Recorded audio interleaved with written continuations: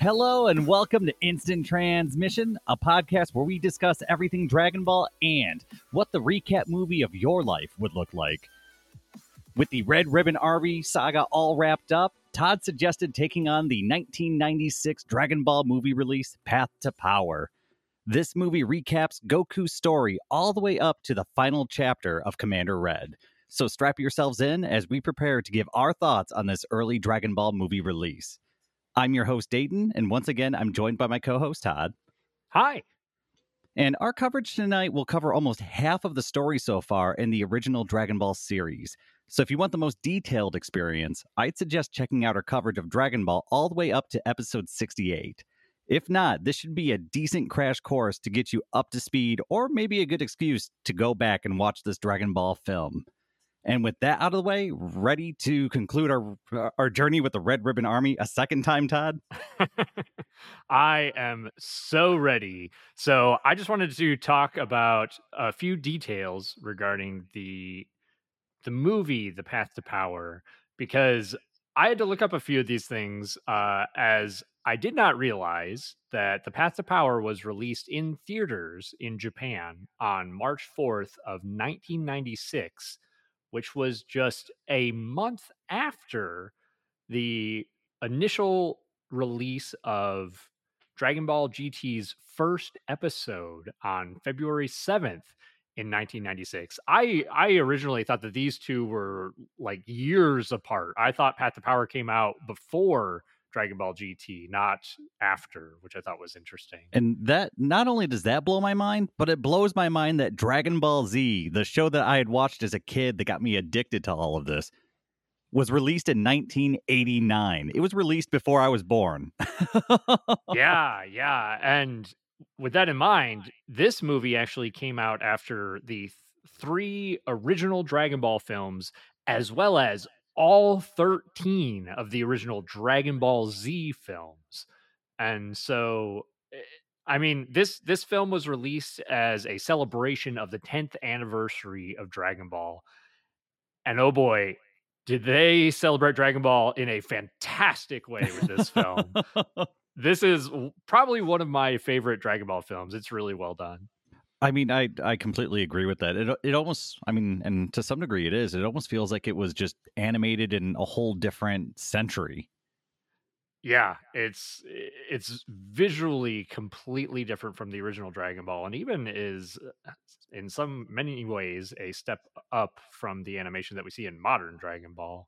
But one of the things I thought was interesting here too is that Goku's character design and his costume, his gi, as well as his pants and everything, it's the same in the Path to Power as it is in Dragon Ball GT.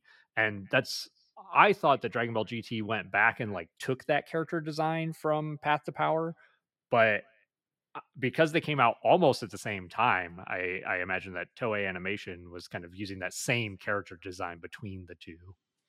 Yeah, I guess I never really caught that. I don't remember GT super well. I'd only kind of watched it in bits and pieces and never really super got into it. So I guess I never put that together. Yeah, that is really interesting that they used the same character design for Goku in GT as they did for this movie. And also they were released right next to each other. So it must have been just a studio decision. Yeah, I would imagine so. It probably meant that they were kind of trying to tie the two together when they were releasing them, which they did a pretty good job of outside of, well, we won't talk about GT today. But I think that's all I had to say about the movie. Do we want to jump right into the content here, Dayton? Oh, yeah. And there are no episodes. It just starts with some artfully watercolored mountains that we're used to seeing in the original Dragon Ball series, kind of at the start. And this traditional watercolor kind of background immediately gives way to a much more modern looking, well animated setting that almost looks alien to me compared to the art quality that we were used to. And right away you can tell that this movie is a different animal. Yeah. And speaking of animals, the scene kind of shows a gigantic fish, even getting some dialogue in the dub from the fish as it's thinking, I'm going to eat this animal, this tail, whatever is in the water. And we get a scene of the fish attacking Goku. and him showing his Goku wiener while kicking the fish and getting his dinner. And this kind of moves us forward to our main characters meeting on the road. Yeah, we're only, gosh, a minute into the movie, and we're already getting a shot of Bulma going down the road, following her dragon radar to her inevitable collision with Goku. Quite literally, she strikes Goku with a car and crashes it, and Goku, pretty much hurt and kind of upset that something attacked him, just like in the series, says, "All right, monster, I'm going to take care of you," and begins attacking the car, picking it up and throwing it. And Bulma is just losing her mind. Yeah, and again, like you said, this is kind of covering the same events as the Dragon Ball anime. The one detail that I liked in here is that Balma in the dub actually expresses that she believes that she's being mugged after the car gets thrown, which to me at least explains why in the world she would shoot a child with a gun. Yeah, she was just defending herself. And also, even if this is a child, he did just pick up the car and throw her while she's in it. So I'm willing to give her credit on using the gun. I don't think a stern talking was going to be the initial jump to. Yeah, I can't really blame her there either. But same as the show, she gets out of the car. She says, "I'm a girl." Goku kind of inspects her and mentions that his grandpa told him to be nice to girls. And that's when they head back to Goku's little shack of a home and find the 4-star Dragon Ball. I also like how casually Goku says everyone has a tail, except for my grandpa. His fell off because he was old. Yeah, I love that that's the excuse that his grandfather gave. Oh, I'm just too old. It fell off. Yeah, that's how that works. They all have tails. You're normal. Don't worry about it. So we get the scene with Bulma trying to use her feminine side to try and, I guess, scam the ball off of Goku. Once again, it's not working. And we see them come to the agreement where Goku will bring the ball with him and accompany Bulma while she searches for the other Dragon Balls. And right away, we get the party kind of getting together and heading out. Yeah, and I actually like this scene too because Balma explains a little bit more about where she got her 2 Dragon Balls from her uncle leaving a box in an attic, and then the fact that she did some reading to find out what these Dragon Balls do. Yeah, and And I do think that this is something that they did for, I guess, a more clean storytelling, I guess, rendition of the series. So rather than encountering Shenron and learning around him, it's just like Bulma's right up on it, and here's what it is, and let's go. yeah, it's quick. This movie moves at a fast pace, which is both good and bad, especially since we've just come off watching this chunk of the series. It's nice that we aren't like stuck in the mud learning all of this stuff over again. Yeah, and I do want to make I guess, an anime comparison at the end once we get through all of this because there is something that I do compare this to, but we'll get there in a minute. Yeah, absolutely. And we basically get the exchange of names from Goku and Balma. Goku laughs at Balma's name again, and they are basically off on their capsule bike. And we cut to a quick scene, this time being different from the anime, where it shows Commander Red, and we are familiar with him from our watch of Dragon Ball for the Red Ribbon Army, and they are looking for the Dragon Balls. So seems like it's going to be our primary conflict here. Yeah, so it's straight from Goku's house to encountering the Red Ribbon Army is kind of the direction that this is already showing us that it's going. Yeah, that's cutting a lot of content there, it feels like. But putting that content back into place, we get Bulma and Goku running into a giant bull in the road. And this bull is basically saying, "Hey, give me that woman." And Goku, of course, not perturbed by anything, decides to not back down from the challenge.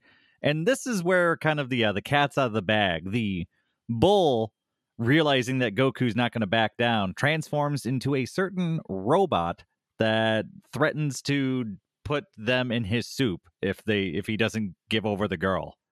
Yeah.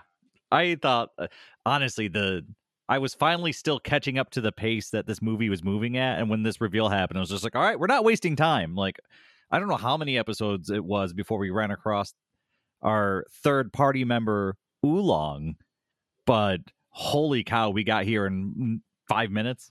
Yeah, I think this is between 5 and 10 minutes into the movie, and we've already got Oolong. We skip his whole side quest of finding a harem to take care of his house, and I here don't he's think just after Bulma. I don't think we're missing out on anything. It's fine. No, absolutely not. And Goku basically sees the robot burn his thumb in his soup, and he's like, "You're pretty weak, right?" So Goku, demonstrating how powerful he is, grabs a boulder, throws it up into the air, and with a single finger turns it into dust. Yeah, Goku right off the bat in this storytelling is very, very strong. And as we'll see, I think it's kind of necessary for him to be this strong because of the way they tell the story. Yeah, I would agree. And so at this point, Oolong says, "Hey, I'm out of here. I don't want to fight this crazy kid." He turns into a bat, begins to fly away, and then his 5-minute transformation time limit hits as he turns back into the wee little pig that we know and expresses, "Hey, I'm not a threat. I can transform. I can't do it very well. Sorry." So I think at around this point we get our first shot of Yamcha and Puar arriving on scene, and they arrive in explosive fashion with a missile launcher. And so there's this big fiery explosion. Their vehicle is toast, and Yamcha demands that they hand over their capsules because he recognized the vehicle they were using and knew it came in a set. And I don't know why I like this detail, but I do. There's a lot of fun little details in here. There's actually a line too as he attacks with his sword and kind of misses both Oolong and Goku. Yamcha comes back and says, "The second swing is going to be a home run," which I just love as a reference to his baseball career later. Oh, that's hilarious. It's nice making a movie with a little bit of future knowledge. Yeah. There's some good hindsight worked into this guy, and I love it. So Goku and Yamcha have a brief fight, and I will say this is one of the best looking Wolf Fang fists that we have seen in Dragon Ball. It looks spectacular. You get this kind of this really well done image of the wolf kind of formed over Yamcha, but it's very menacing this time. There's a lot of darker tones, and just the entire animation process from wolf to strike was very well done.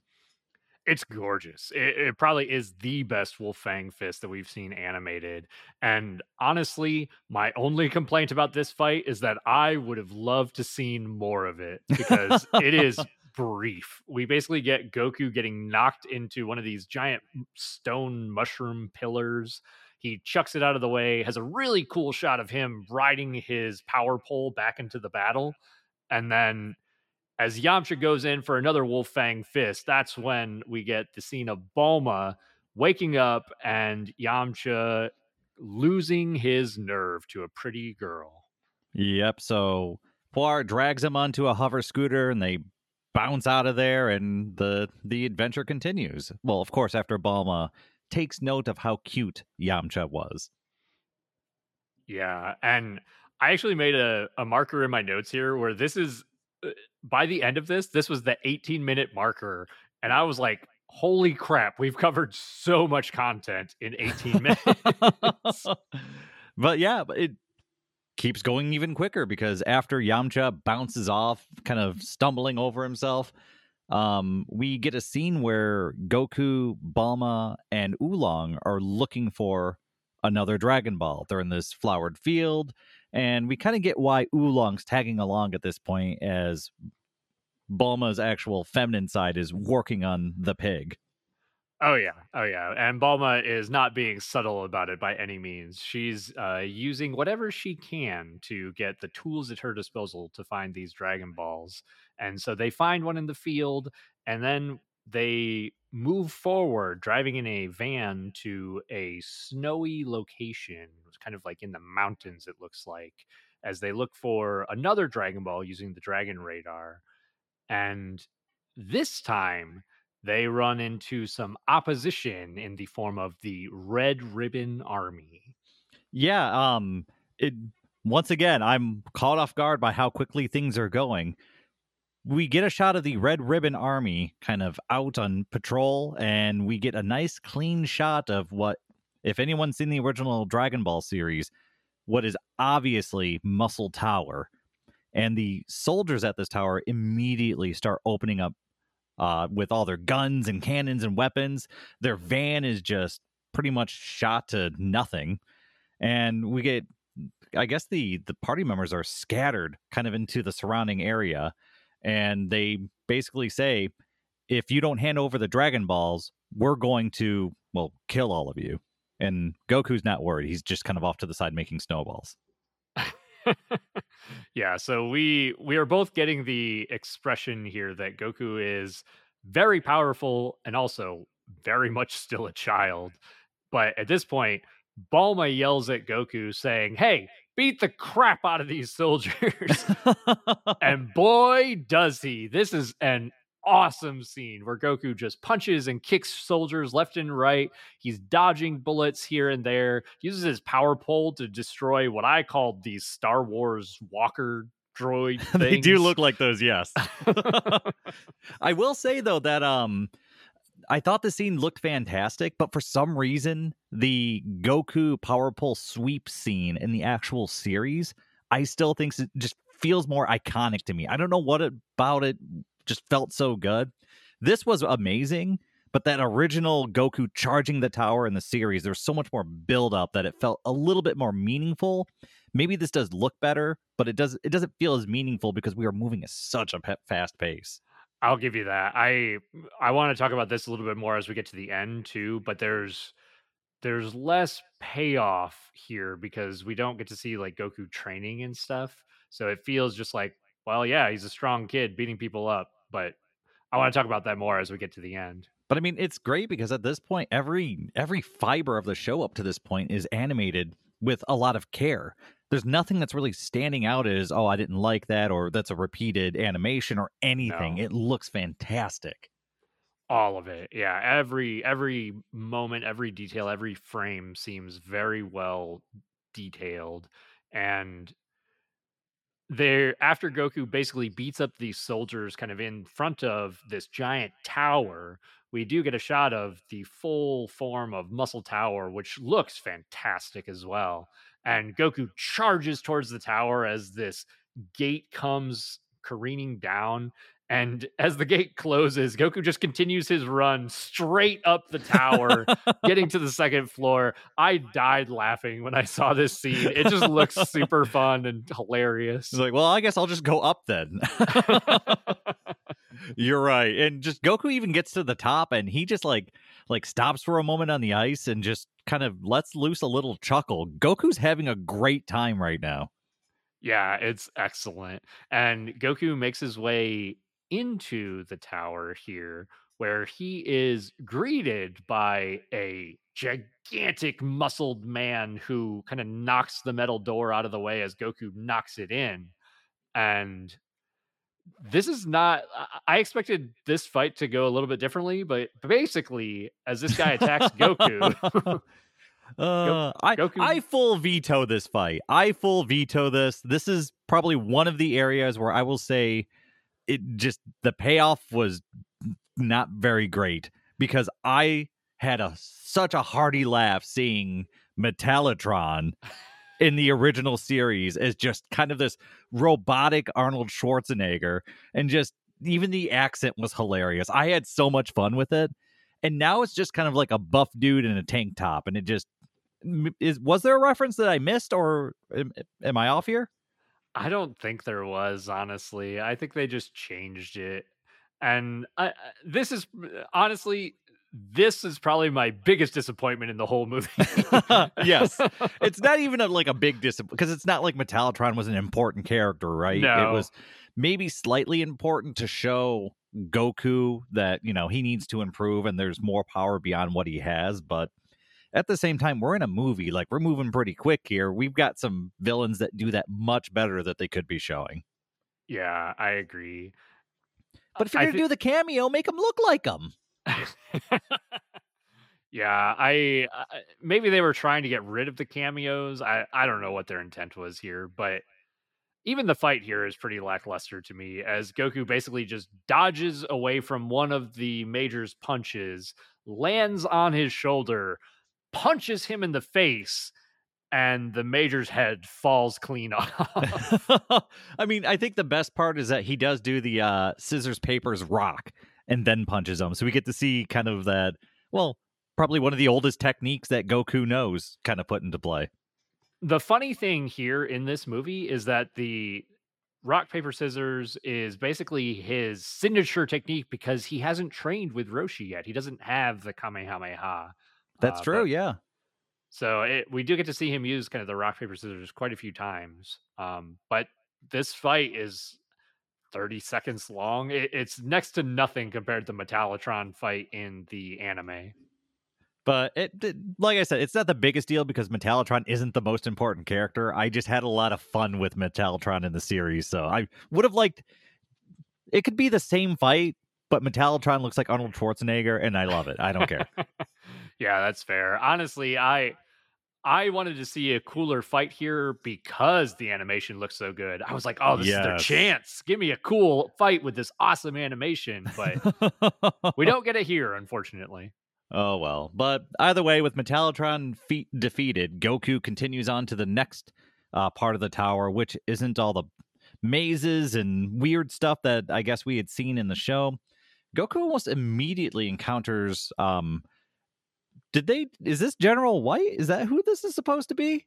It's supposed to be General White. Yeah, it's the same character with a very different character design, but the dub, I believe, gives him the same voice. Oh, really? Okay, because I was really thrown off by it because at this point they kind of previewed him a little bit up to this point, like a couple 3-second shots as Goku was getting close to the tower, and it's just like, oh wow, they're actually doing a new character. Okay, all right, let's see where this goes. And then I think it's General White. Did they ever say that? I don't think they say it in the movie. I did look it up though, and people were saying like, "Hey, this is General White with a different character design, basically." So, uh, I believe that that's their intent is that it's supposed to be General White. Okay, it makes sense. He's the head honcho of Muscle Tower, so I'm just gonna call him General White. And White. at this point, he's pretty much out of options, and he's going to unleash the Red Ribbon's secret weapon. And this is where we're shown Android 8 from the original series, and he keeps his original form, looking exactly like Frankenstein's monster. This is an awesome introduction to Android 8 as well. In my opinion, much better than it is in the anime. Very Because different. Very, very different. Oh yeah, very different. Because Android 8, while in the anime was immediately introduced to us as a pacifist, Android 8 here beats the snot out of Goku for a few minutes. Yeah, it's just a full-out offensive using thrusters to fly into Goku, battering him to the ground, and even lifting him up, and with a grip that's too strong for even Goku to break, even starts strangling Goku pretty much to the edge of his life. Yeah, honestly, the only thing that stops Android 8 from either knocking Goku unconscious or straight killing him is it almost seems like Android 8's conscience comes online as he's about ready to take this life. And he kind of talks for the first time and says, I don't feel right about this. I don't want to kill someone. Yeah, what was once just kind of white, lifeless eyes, you see the pupils kind of fade back in. And Android 8 says he can't kill a living being because it would be cruelty, and he cannot commit cruelty. And so we see this kind of backing down, this kind of stepping back from Android 8 as he drops Goku, who, like I said, was kind of pushed to the edge of his life. And we see General White kind of whipping and hitting him and telling him what a worthless piece of junk you are. And if you don't finish the job, I'm going to detonate the bomb that's in your chest. And at this point, we see Ader kind of choose, yeah, I'd rather go ahead and detonate the bomb. I'm not doing this. And we see General White kind of step back, being like, all right, well, That's it. I'm done with you. You're useless to us. And just before he can hit the button, Goku kind of leaps into action, knocking the trigger switch from his hand and saving Android 8. Right. He uses power pull to great effect here, hitting the detonator and then whacks General White in the face. And this kind of begins the friendship here between 8 and Goku. We cut fast forwarding to outside Muscle Tower where we see the soldiers have been tied up and Goku's playing in the snow making snowballs as 8 explains that he doesn't want to hurt people, and we kind of get Goku naming our android Aider instead of Android 8. But I did want to point out he does say it's either Aider or the Strangler. I did laugh at that. I thought that was pretty excellent. Just Goku just not realizing, not really knowing social cues. Like, yeah, we'll just call you the Strangler. It's no big deal. But I mean, it's like, that's what a kid would do. He just, somebody who's never really encountered like a society and he's a kid, he doesn't know about, like, that's not offensive. It's just a name I thought of. You're Aider because, you know, you're number 8. Or the Strangler because you strangled me. Whatever works. I thought it was fantastic. It felt like a very Goku thing to say. So it felt very appropriate here. And this scene, I like this scene because we stop for a second, because up till this point, Goku, like, very rapidly been fighting people and just kind of kicking a bunch of ass. And we kind of have this pause, like a very lighthearted point in the movie where Goku's making jokes and rolling around snowballs, and he's like, Aider is his friend now, and they have like a little snowball fight, and it's just, I don't know, it's kind of wholesome. Yeah, it's great. I enjoy watching them kind of throw snow at each other. And we get to hear Balma and Oolong kind of talking about it and talking about, you know, Goku still just being a kid despite how strong he is. And I think Balma says something to the effect of, yeah, he's, you know, he's just a regular kid. And Oolong replies with a line that I absolutely loved, which was, yeah, a regular kid who conquers a military base with a stick. That's correct. 100% correct.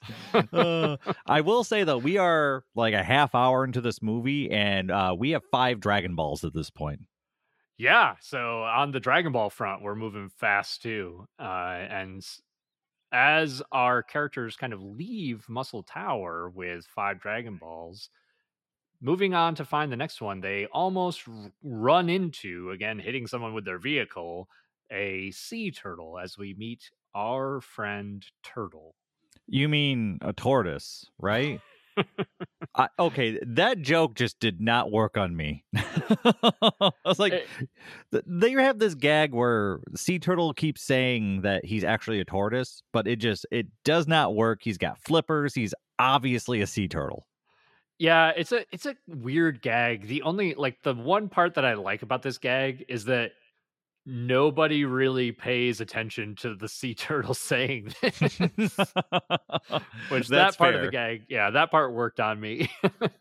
But we get the bring the sea turtle back to the ocean quest, granted to the party, which also happened in the Dragon Ball series, but this time there's no, what was it? Didn't they fight like a giant cat or something like that in the series around that time? And it's kind of a long process in the series. I think it takes 2 or 3 episodes, but in here it's just like, all right. And then the next scene is they're at the ocean, and Turtle says, hey, thank you for bringing me here. In the morning, I'll be back with your gift or your prize or whatever for helping me. And so they spend the night on the the shore of the beach in their camping van or whatever it is. Right. And because it's an incredibly vital scene to the story, yes, we do get the scene of Goku going to sleep with Balma and finding that Balma has no balls, and the Dragon Balls are what Balma believes he's talking about, but they are still present. So she is no longer worried, thinking they both had a bad dream. So with that important scene out of the way, we get to a less important scene, which is It's the morning, and Turtle is on his way back, and we get our first shot of Master Roshi in the movie, riding on Turtle's back. And yeah, as soon as he hops off of Turtle, he recognizes Goku's power pole.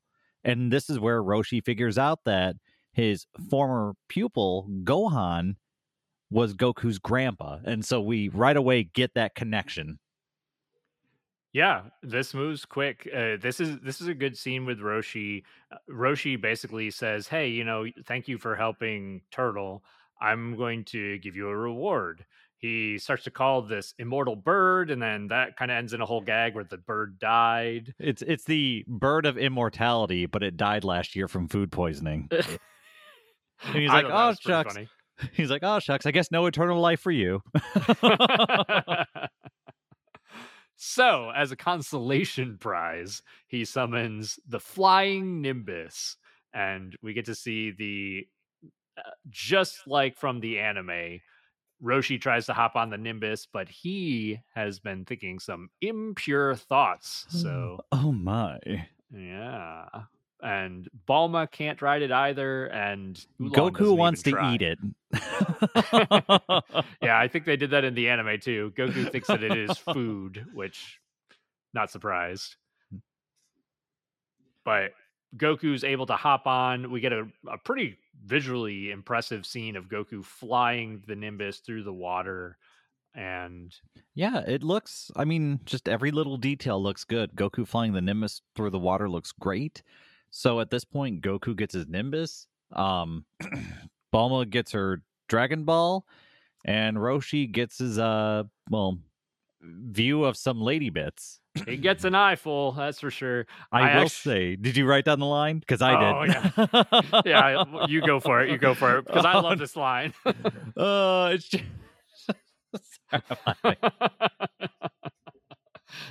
I had to write it down. He just says, my pathetic life is a little brighter. Oh, that's not even the line that I wrote down. But that's a good one too. Basically, as Bulma flashes the goods to Roshi, Bulma ends up walking away with the Dragon Ball that Roshi had on his neck, and she makes it into the van. There's a pause, like this perfect comedy timing pause, and then a scream from the van as Bulma realizes that she is not wearing underpants. And then she comes out from the van screaming, "I want every single one of those mental pictures back." That part was good too. The writing in the scene was just top notch. Oh. Yeah. Yeah, they did a good job for the writing in this. I mean, this whole like pervy get the Dragon Ball situation, excellent dialogue. Considering how awkward some of these scenes can be, they handled this very well. So yeah.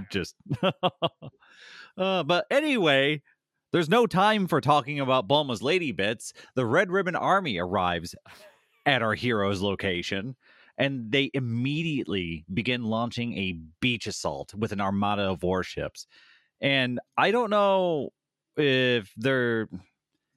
Yeah, we are skipping the whole, like, going underwater, looking for the Dragon Ball, pirate chase, submarine chase. Like, we have just chopped out probably hours of Dragon Ball, and we are just fast forwarding to the Red Ribbon Army attacking pretty much in full force at this point.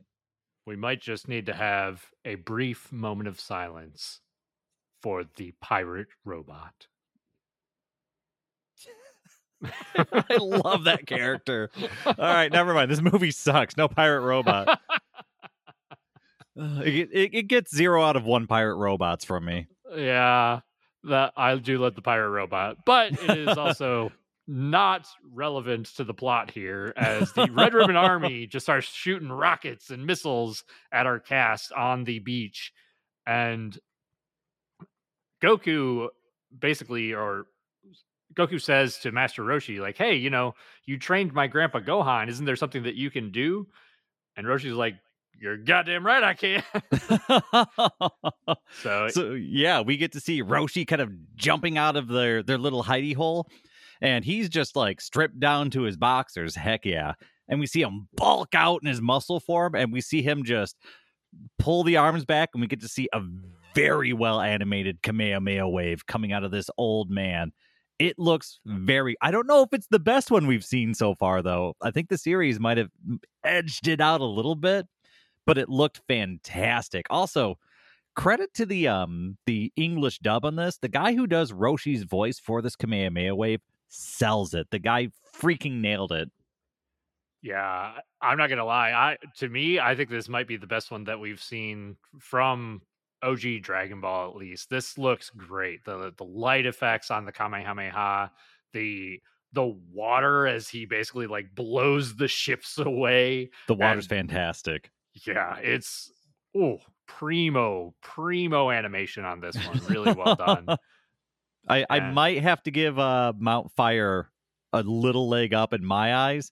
They're both fantastic, but there's almost this pause to appreciate it because it's the first Kamehameha we've ever seen, and they did it such justice. And it's also from an animation team that doesn't have the budget, and on top of that, they're almost a decade earlier in technology, and they still made it look fantastic. So nothing against this one, but there's probably a little bit of sentimental value that outweighs the other one. And I mean, shoot, the fact that I'm comparing it to probably my favorite Kamehameha wave means that it's pretty darn good. yeah, the I'll give you that because yeah, there's a lot of factors that add to the Fire Mountain Kamehameha, but It, it it comes down to pacing with this movie. If they slow it down for just a minute and really appreciate that Kamehameha wave, it's the best animated. I'll give it that. right. But it should be appreciated because it's the first one. And we see the Red Ribbon Army's armada more or less kind of put into shambles, not completely destroyed, but a bulk of the fleet is either destroyed by the wave itself or dragged down to the depths from the whirlpool and the collateral damage that comes from it. And at this point, we get our first sneak peek at a familiar character, right? Yeah. As the ships get taken down by the Kamehameha, we get to see a very familiar face. And I had to do almost a double take here, but Yes. it is General Blue on the ship. And he's not finished yet because the submarines then emerge from the water as General Blue kind of commands them to continue firing on our party members.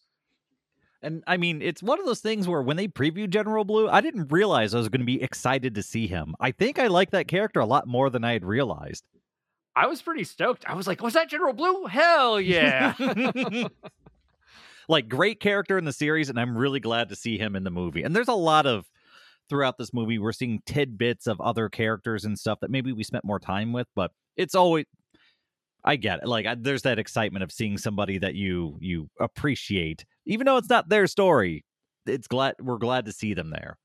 But it's at Absolutely. around this time where we see Goku kind of out on the beach, and there's fire raining around him, and the remnants of the armada still raining hell, and everybody but Goku's fleeing. Goku's kind of sitting there, and this scene I think is fantastic. Mhm. Goku is kind of fiddling with his hands, putting them together in different ways. He's kind of got this kind of curious look on his face, and you see him kind of stop, and you see him kind of smirk, and he puts his hands back, and he starts charging up for a Kamehameha wave. And you're just like, all right, I don't remember this happening, but okay, let's see what happens. And we get to see Goku launching, I would say, damn near equal Kamehameha power to Master Roshi on his very first try, figuring it out just on the beach, pretty much sinking the rest of the fleet at this point. Yeah, and it's certainly close in power. I feel like visually it's meant to be diminished a little bit from Roshi's, but Roshi expresses that he's completely tapped out after he fires his, and Goku's looks great. It's fun to see him on the beach messing around, like kind of going through the motions, trying to emulate what Roshi was doing, and then just nailing it. I mean, this is basically the equivalent in the anime of when Master Roshi fires the Kamehameha at Fire Mountain, and then Goku does fire a Kamehameha at Bulma's car. Yeah, like putting a dent into the side of it, knocking it over. Yeah, so in terms of scale, we're way out of proportion here, but it's a really cool moment in this movie. It gets across the same idea of Goku knocking over the car, right? And Master Roshi even thinks this in the movie and mentions it kind of in the show that it took him 50 years to develop the Kamehameha wave. So this was something that it took him a chunk of his life, and Goku was able to see it once and replicate it. It's different scales versus when you're comparing the movie to the series, but it's the same idea. You get that same effect that Goku is, to some degree, some sort of weird fighting savant or something like that, or weirdo, whatever you want to call it. Yeah, absolutely. And with that chunk of the Red Ribbon Army taken out, Goku's busy celebrating. And as he does so, he gets cracked in the back of the head with a rocket that knocks him out cold. And the Red Ribbon Army isn't finished as we see Red Ribbon Army planes come flying down and firing on our party. And they basically tell them to surrender as none other than General Blue walks onto Yes! the scene. Oh, I love it. So at this point, General Blue, still a badass, has the crew at gunpoint. Goku's unconscious off to the side. And our heroes, aside from Goku, are taken captive. General Blue wins the day, and he has the party's Dragon Balls. Yeah, Oh, and and Yamcha's there. He's taken too. he tries to sneak attack and he fails because Balma. But Yeah. yeah, not important. We basically cut over then to Goku wakes up, he finds the dragon radar, and that's how he's going to track down his friends. But it moves scenes to the Red Ribbon Army HQ as Blue delivers 5 Dragon Balls to Commander Red, and he clearly missed one that was on the beach. And as Blue walks up the steps to deliver the balls to Commander Red expresses, "Hey, you failed and didn't get all of the balls. And also, don't walk up my steps and stand next to me, you tall motherfucker." And this next scene blew my mind, where guards are ushered in and Blue is disgraced and then dragged off. And in the background, you hear the sound of gunfire. I think it's safe to assume that Blue is no more at this point. Yeah, yeah. So this definitely takes Blue down a peg where he was successful against Goku and gang, but I don't think they could have just shot and killed him in the anime, at least not No. with how powerful he was. So yeah, we don't see any of Blue's mind magic or anything like that. It's just he's just kind of the general at the forefront. He gets his 5 minutes, but most of the Dragon Balls isn't all of them. So bad job, General. That's right. I also like here too that Commander Red makes another nod to the show as he says to Staff Officer Black, "Hey, contact Violet. I want her to get on that last Dragon Ball or those last Dragon Balls." So they bring in Violet into the mix here too, which is fun. Yeah, and that leads us right into Goku following the Dragon Raider on his newly acquired Nimbus Cloud. And we see him right away encountering Red Ribbon aircraft, and he's just swatting them from the sky with his power pole. It looks fantastic. I love it. It feels like the action is almost nonstop in this movie. Oh yeah, it's like breakneck speed. Goku's rides on a rocket that's fired at him and runs it into one of the planes, and he smacks into a cockpit. And you can see, at least from what I assume here, is Violet in the plane. You Yes, see, that was absolutely Violet. That was definitely the nod to like, yep, there's Violet, there she is, and she's gone. yep, as her plane explodes, getting attacked by Goku. So I like that little detail, but we basically also get to see a scene as it cuts over to Balma and the gang trapped in a prison cell, kind of akin to the way that they were trapped in a prison cell in the Pilaf saga, in Pilaf's kind of fortress previous. That is true. And now that you mention that, yeah, they skipped all the peel off stuff and just went straight to Red Ribbon, didn't they? I mean, I know how much you love the Peel Off Gang, Dayton, Uh, so yeah, it's a better tale. yeah. Um, yeah, and we get what is it? A scene of Oolong trying to transform into a key to get them out of the cell, but he's bad at shape shifting. But at the same time, Poir's there, and I think Poir's pretty good at shape. What is going on? I had the exact same thought where I'm like, why in the world is Poir not the one transforming into a key? Although I wonder if they so I don't think we see Poir transform in the movie at all, do we? Great question. I don't think we do. Yeah, I think Poir doesn't transform. I don't think so. Although they do reference that Poir got bullied by Oolong in transformation school. So I don't know. It's weird. It almost seems like they're kind of going with the idea that Poir doesn't transform, or maybe Oolong not being able to transform well was like an artificial obstacle. It's strange. It's a weird detail. I'm just going to assume that it was an excuse to do a gag and then move on because it's not super important, but it does make you scratch your head. Yeah, I agree. But it cuts over to the fun action scene with Goku flying through the forest. And again, another Star Wars reference here because this looks to me very much akin to like the speeder bike chase in the original Star Wars movies, as these Red Ribbon soldiers are kind of flying through the woods, chasing Goku on their planes. And Goku uses his power pole, throwing it up into the air, extending it out, and sticking it between two trees as two of the three planes crash through the power pole, getting clotheslined by it. This is awesome. It just looks I mean, it's just so simple, right? Just here's a trap. You want to know the worst part about this though? What? They never show Goku going back to get his power pole. Oh shit, I didn't even notice that. He does that and then just continues off and still has it later. That's great. Yeah, I did not see that. I wonder if they just are like, well, he'll recover it off screen. Yeah, he throws up his power pole, like, kills two planes. I'm like, oh, your power pole, no. And then they're just like, nah, he just still has it. Okay. That's how that works. It's magic, right? It can teleport or something. I mean, I don't know. They're skipping a lot of stuff. I'm fine with them skipping the scene where he goes back to grab it. Yeah, I mean they're not giving us all the details because again we're moving fast here. Oh, But geez. But you think that's cool. We get a scene where Goku's pursued by dozens of aircraft into a cave near the ocean side. And Goku darts into this cave. All these planes file in behind him. And we see Goku kind of turn around, start charging up a Kamehameha. And then, boom, we get this giant explosion kind of, erupting from the cliffside.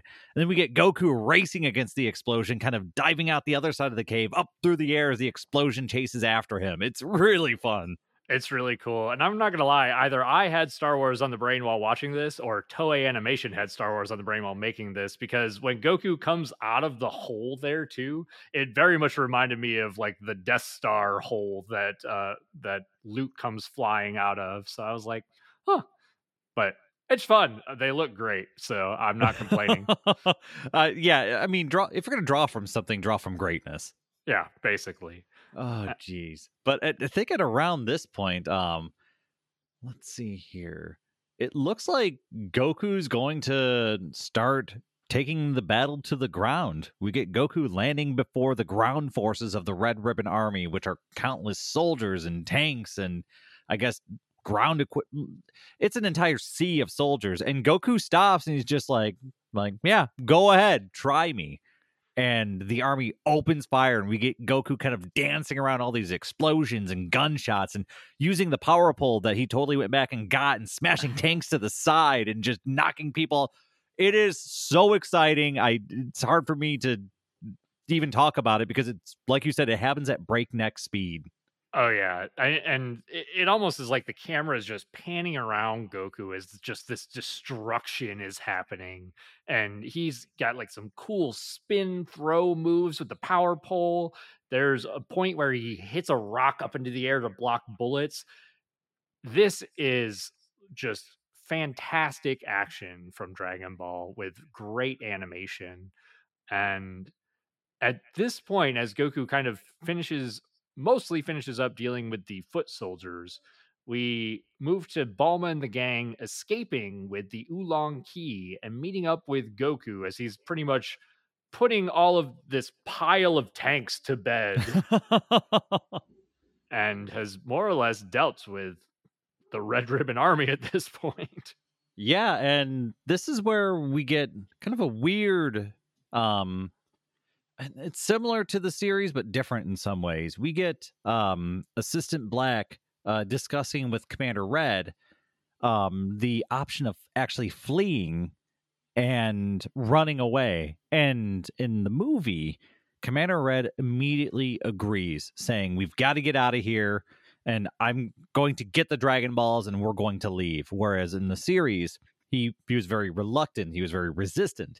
He was kind of in his head over the power of his army. There's no way it could be defeated.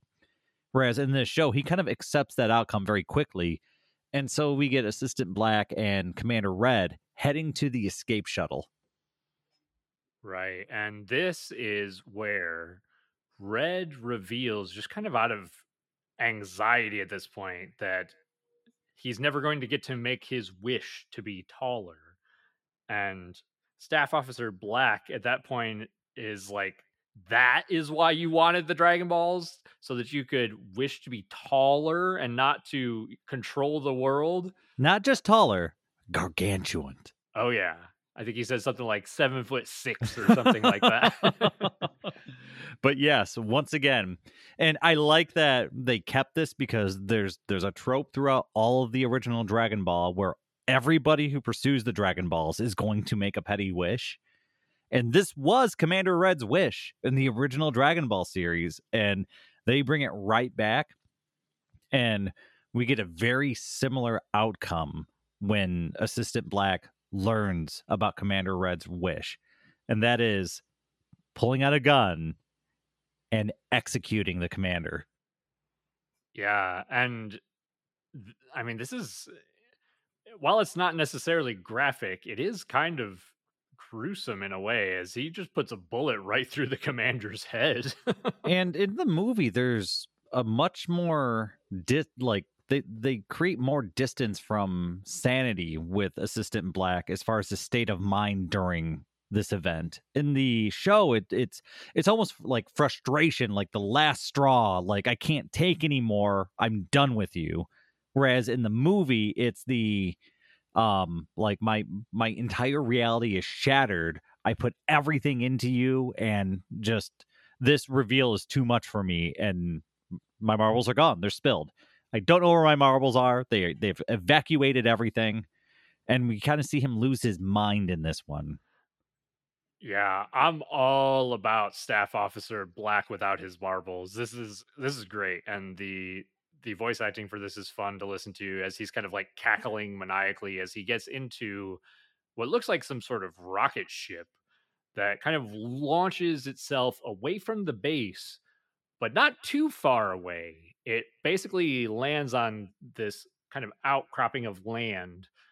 And then from there, our heroes see rising up from the ground a gigantic robot, much larger than we saw in the anime, as Staff Officer Black, or now Commander Black, as he's calling himself. King Black, Commander Black. That's right. As he gets ready to take on our hero Goku.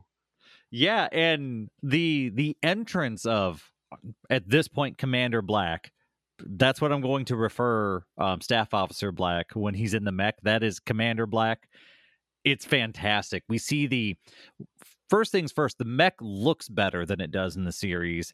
It's even larger and more imposing, and right away we get this, I thought this looked gorgeous, where he unleashes this laser weapon across the landscape, and we see the laser shoot, and then that, like, almost like brief delay, and then kind of the eruption happen and smoke going in all direction. We see the landscape exploding.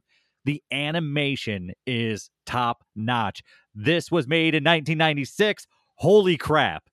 Yeah, it's wild, man. Like the lighting on that scene, the side profile of the robot as it fires the laser, and the glow. I think it's like a pinkish fuchsia color as it Hmm. cuts through the land. It's beautiful.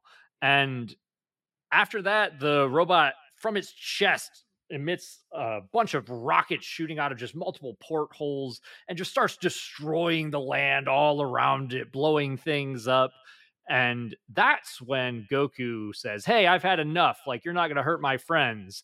And he comes in and he gets clobbered right off the bat. He basically gets punched back into his Nimbus cloud as Nimbus catches him, which is actually another really cool scene. Yeah, and it looks good because in the series, Goku kind of climbs on the cockpit and makes Commander Black like punch himself in the head. And there's almost a comical element to it, right? Whereas in this, it feels all serious business. Goku tries to climb on the mech and he gets like swatted away basically.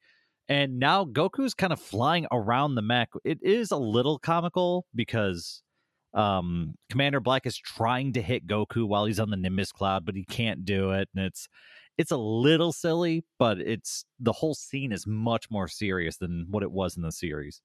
Yeah, the tone is much more serious, much darker in a way, and especially because in the anime, the robot really didn't stand a chance against Goku. But here we get Goku firing off another Kamehameha, and it does nothing to the robot.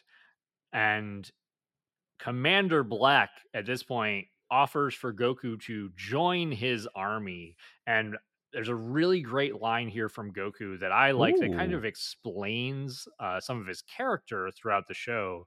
As he says, "Grandpa said not to help guys like you unless you change your ways." Oh, So I love it.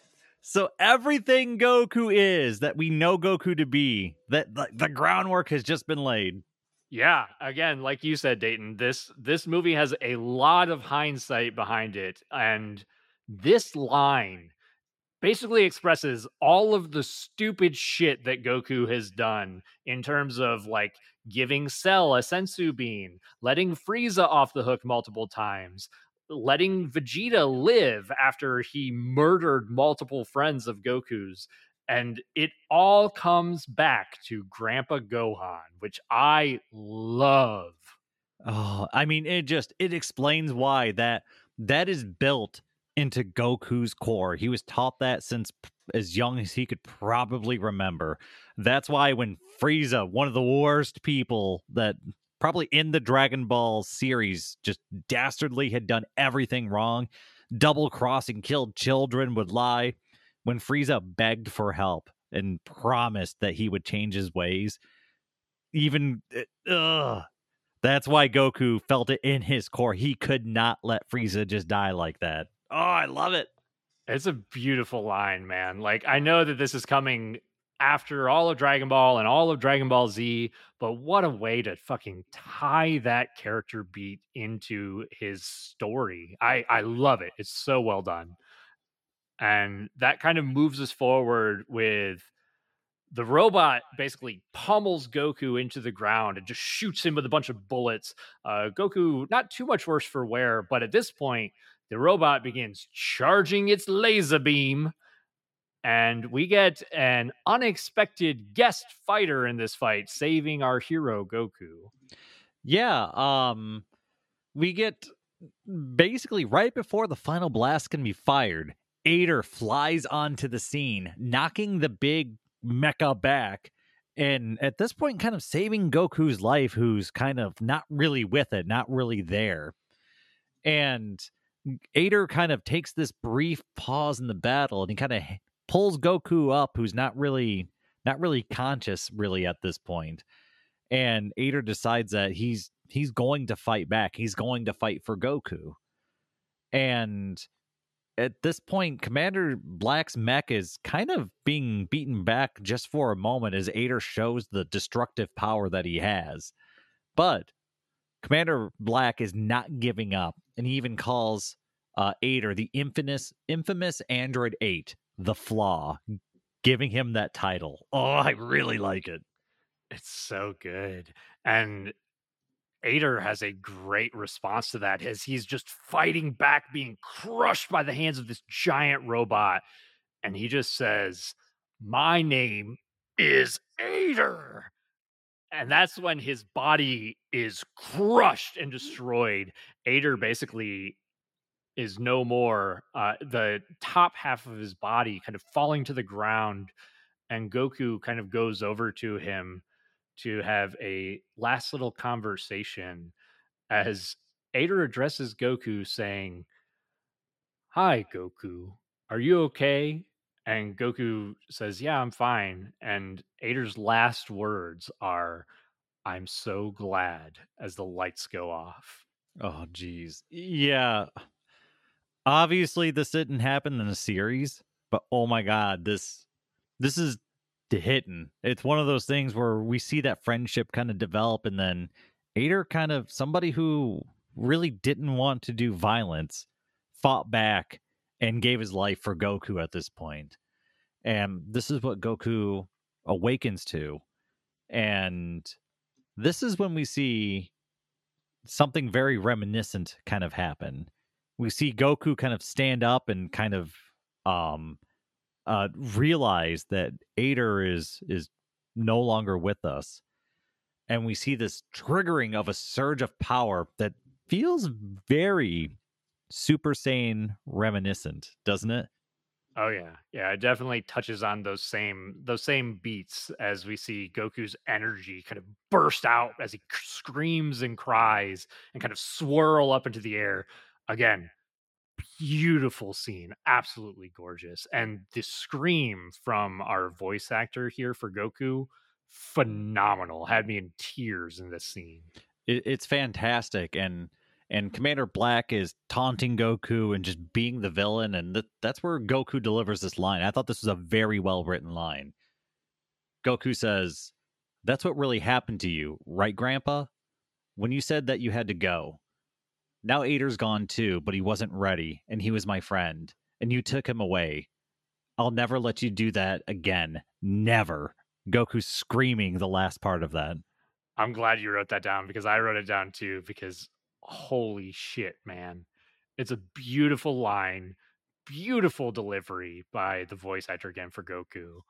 And man, you can hear the emotion in his voice. It is so good, especially as he has this realization about his grandfather. There are so many great tiebacks to Grandpa Gohan in this movie. It's phenomenal writing. I can't say enough good things about this. Yeah, and I mean, it's to me, it's important too because it's almost a piece of Goku kind of growing up, right? It's kind Yeah, of actually dealing with what happened to his grandpa because he always said, "You went away, he's gone, he went somewhere," and now it's just like I get what you meant now, and just that it's that next step and I guess maturing, and it's fantastic.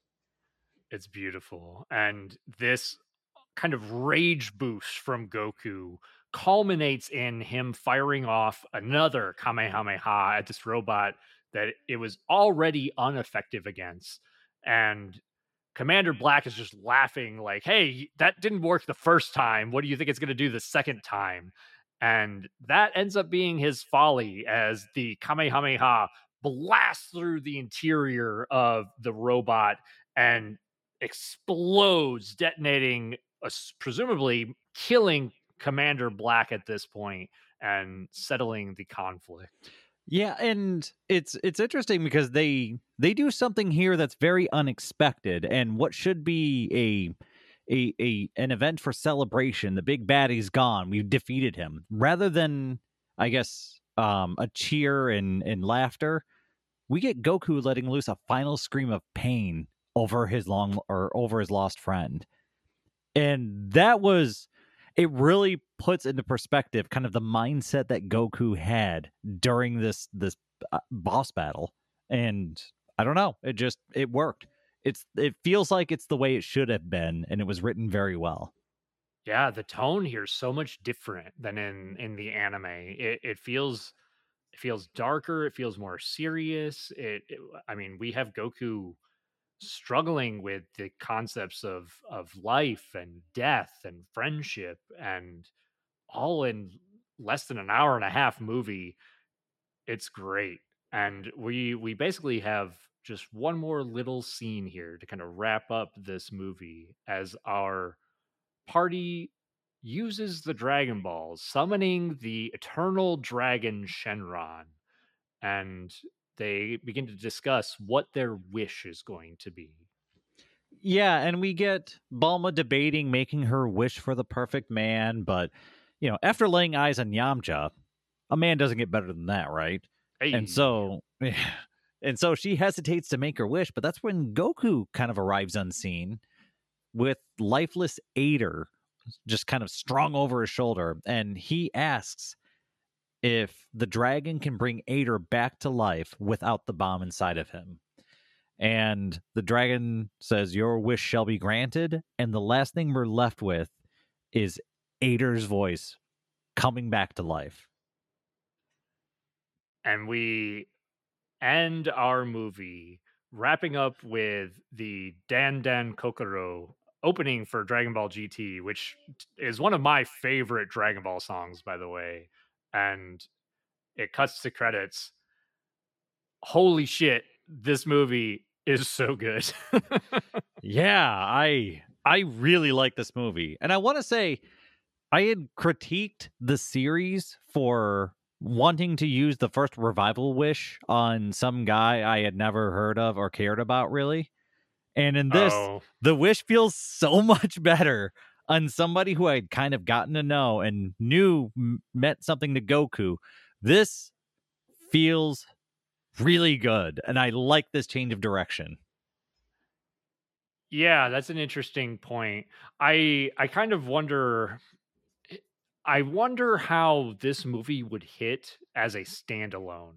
And I have some thoughts about that like overall, but even what you're talking about with bringing Ader back because we just got done watching the series where, Ader and Goku have episodes to develop their relationship.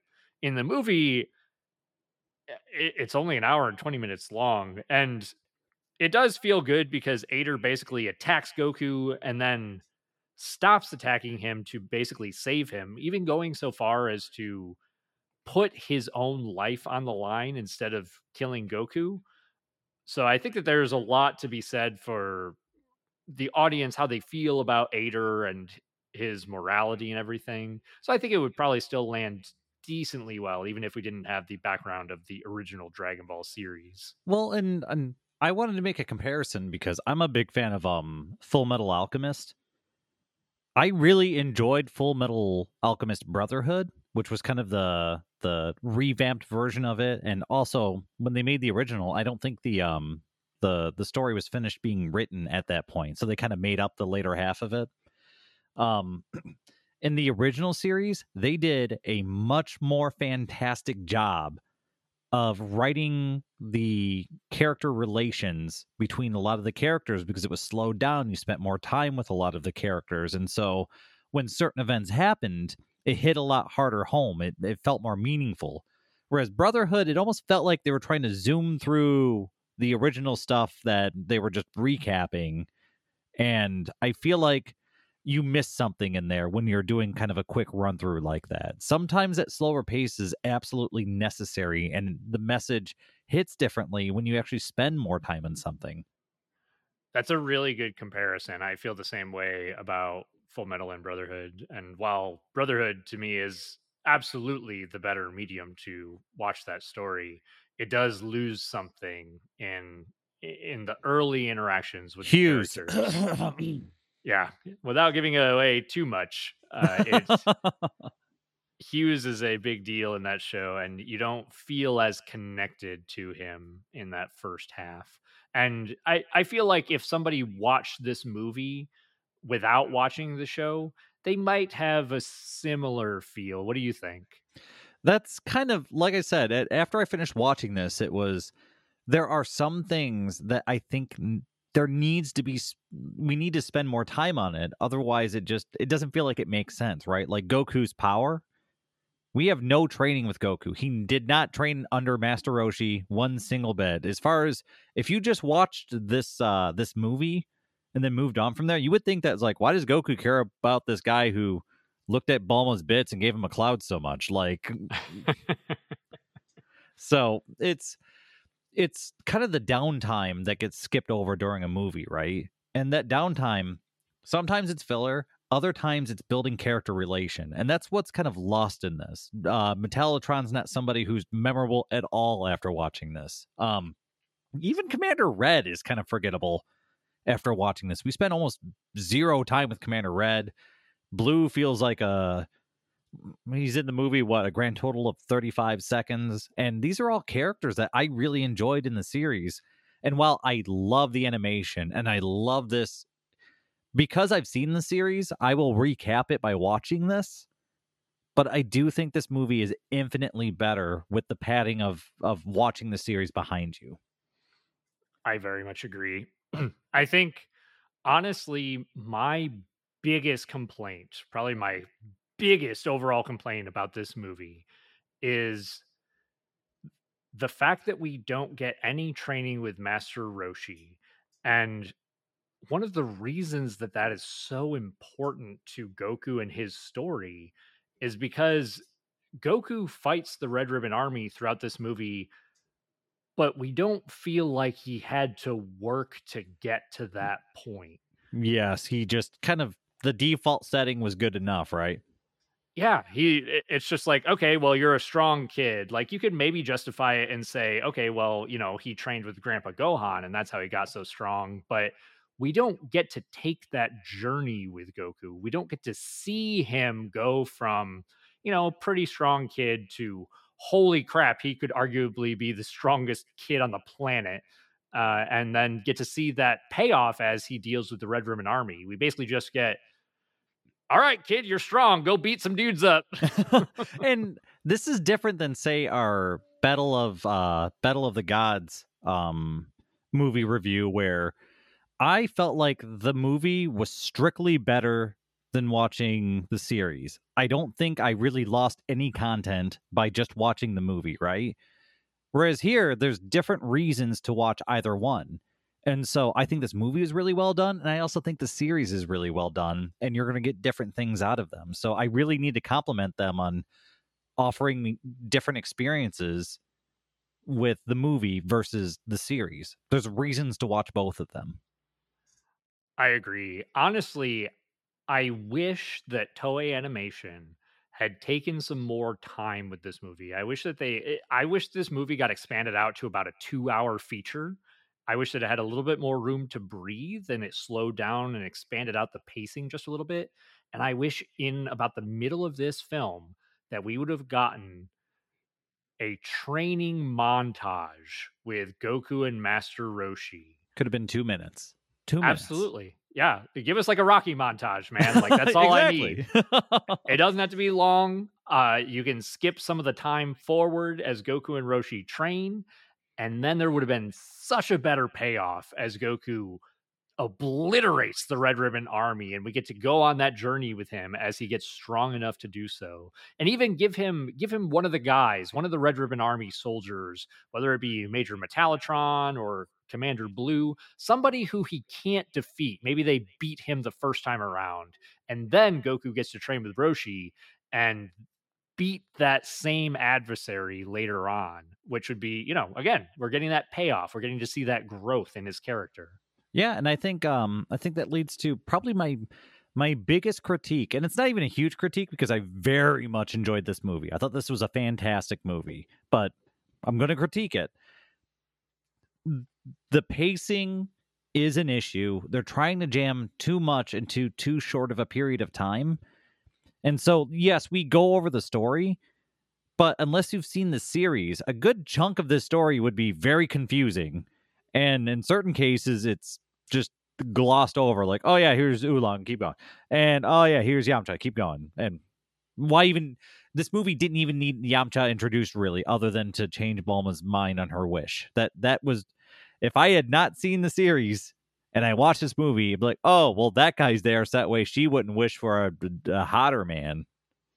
Yeah, that's honestly his primary role in this movie, and that's why they kept him in there, right? Is so that Bulma can go on this journey and be like, well, I don't need the Dragon Balls anymore, and Goku can get his wish. What I want is just a highly budgeted slash animated version of the World Martial Arts Tournament. Just give me 80 minutes of that. Just an 80-minute fighting, just fight-a-thon. Oh my god. I would watch that in theater as many times as they would let me in. If they animated it, I mean, even just animating it like this movie is Yes. animated, I'd be so down for that. I would be, I'd pay so much money to see that happen. But Oh, I want it.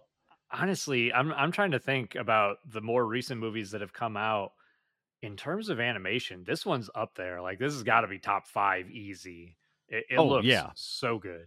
It looks fantastic. And it's one of those things where I keep forgetting that it's from 1996. That's how good the animation is. But that's also what you get when you're not rushed. You have the budget. You can put something nice together. And while I get that they were trying to fit a lot of show in a small, I guess, time frame, the animation never became an issue throughout the entire movie. It looked great. Yeah, yeah, like you said, there were never periods of time where there was repeat animation. There were never times when the character models felt like they were off model. I mean, I have zero complaints about the animation. It was phenomenal. It was very fun also getting to see kind of some redesigns of the characters, getting to see Balma with her more purple hair, getting to see Goku in his blue gi with the yellow pants I and kind prefer of like the orange. I I will say though, I like this uniform or this outfit better than his outfit in the beginning of Dragon Ball and just like his plain blue gi. I'm not a big fan of that look. Yeah, I mean, I don't know. I don't like the purple as much because I'm a little bit purple colorblind, so I'm going to veto that one. The purple hair for Balma? I didn't Or do realize it you was mean purple. Let's just keep going. Okay, that's fair. Um yeah, but one thing that I kind of wanted to talk about here, so we also in terms of comparison, we're missing chunks of the story, right? We're missing the Pilaf gang, we're missing Krillin, we're missing Chi-Chi, we're missing the Ox King. So and I mean, if you continued this story, if there was like another movie, Path to Power 2, you could add that stuff in, right? But it's interesting to experience OG Dragon Ball through the Red Ribbon Army without those characters. Yeah, and I mean, it's a big part of the Dragon Ball series is also character growth, and we really don't get a ton of that in this. We get Goku, like I said, kind of maturing and accepting his grandpa's fate and that sort of thing. But outside of that, it's just, I mean, to some degree, it's kind of Dragon Ball junk food, but it's the best Dragon Ball junk food I've had because it is just fighting and action and just what I'm in. That's why I'm here for Dragon Ball. I'm interested in that stuff, and it delivers all of it in spades. Yeah, I very much agree, and it's visually pleasing. It's fun to watch. It's very fast paced, and that's maybe its biggest downfall. But it even goes, especially with the dub here, it goes so far as to add these incredible details about Goku's backstory, some great elements with the relationship between Ader and Goku, and this kind of like noble sacrifice from Ader that gives what would be in the series almost like this first emotional rage boost for Goku.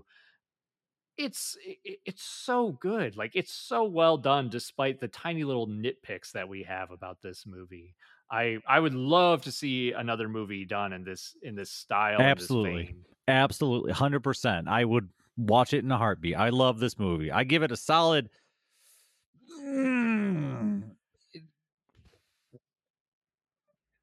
It's somewhere between an 8 and a 9. I don't know where to give it, but it's an 8 or a 9. I'm going to say 8.5. I was thinking on that too, and I think I'm gonna have to give it a solid eighter. You're going to wish for that back. But yeah, it's very good. I'd probably give it about an 8 out of 10 because while it has, I mean, it's phenomenal. It does have problems with pacing. There's I mean, there's a few little details that could have been added here that would have improved it for sure. Just But like man, another 20 minutes of runtime, and I think they could have smoothed a lot of it out. yeah, even giving me, I would have loved to see some of those fights expanded on. Yamcha's fight would have been fun to see longer. Major Metallotron was 20 seconds long. I would have loved to see more of that. Mm-hmm. But And maybe even a little bit more with Commander Black. Just a little bit more. I would have taken more with that. We didn't get to see. It's not a lengthy exchange, but I think they hit the key moments that they need in that fight. They The key did. emotional bits, anyway. Mm-hmm. But yeah, like I said, loved it. Looked great. No complaints for a 1996 movie. It looks way better than it has any right to be. Yeah, I very much agree. I mean, I could keep gushing about this movie all day long, but I think I've pretty much said all I have to say about it. Did you have anything else you wanted to discuss, or does that kind of wrap things up for tonight's topic, Dayton? Nope. What a great movie. I'm going to say that again, but what a great watch it if you haven't seen it. Just freaking watch it. Yeah, I very much agree. It is fantastic. But that's it for this episode of Instant Transmission, where we discuss everything Dragon Ball. This has been your host, Todd. And Dayton. Be sure to join us next time as we continue to follow Goku in his journey to adulthood. He'll have a special sort of challenge as he and his friends take on Baba's haunted house of horrors in the Fortune Teller Baba arc. What fighter could know all of Goku's weaknesses? What does an invisible man and a nosebleed have in common? What does Krillin's bald head taste like? Oh! Find out next time. And to all our fellow Dragon Ball fans, stay safe out there and remember to keep rocking the dragon.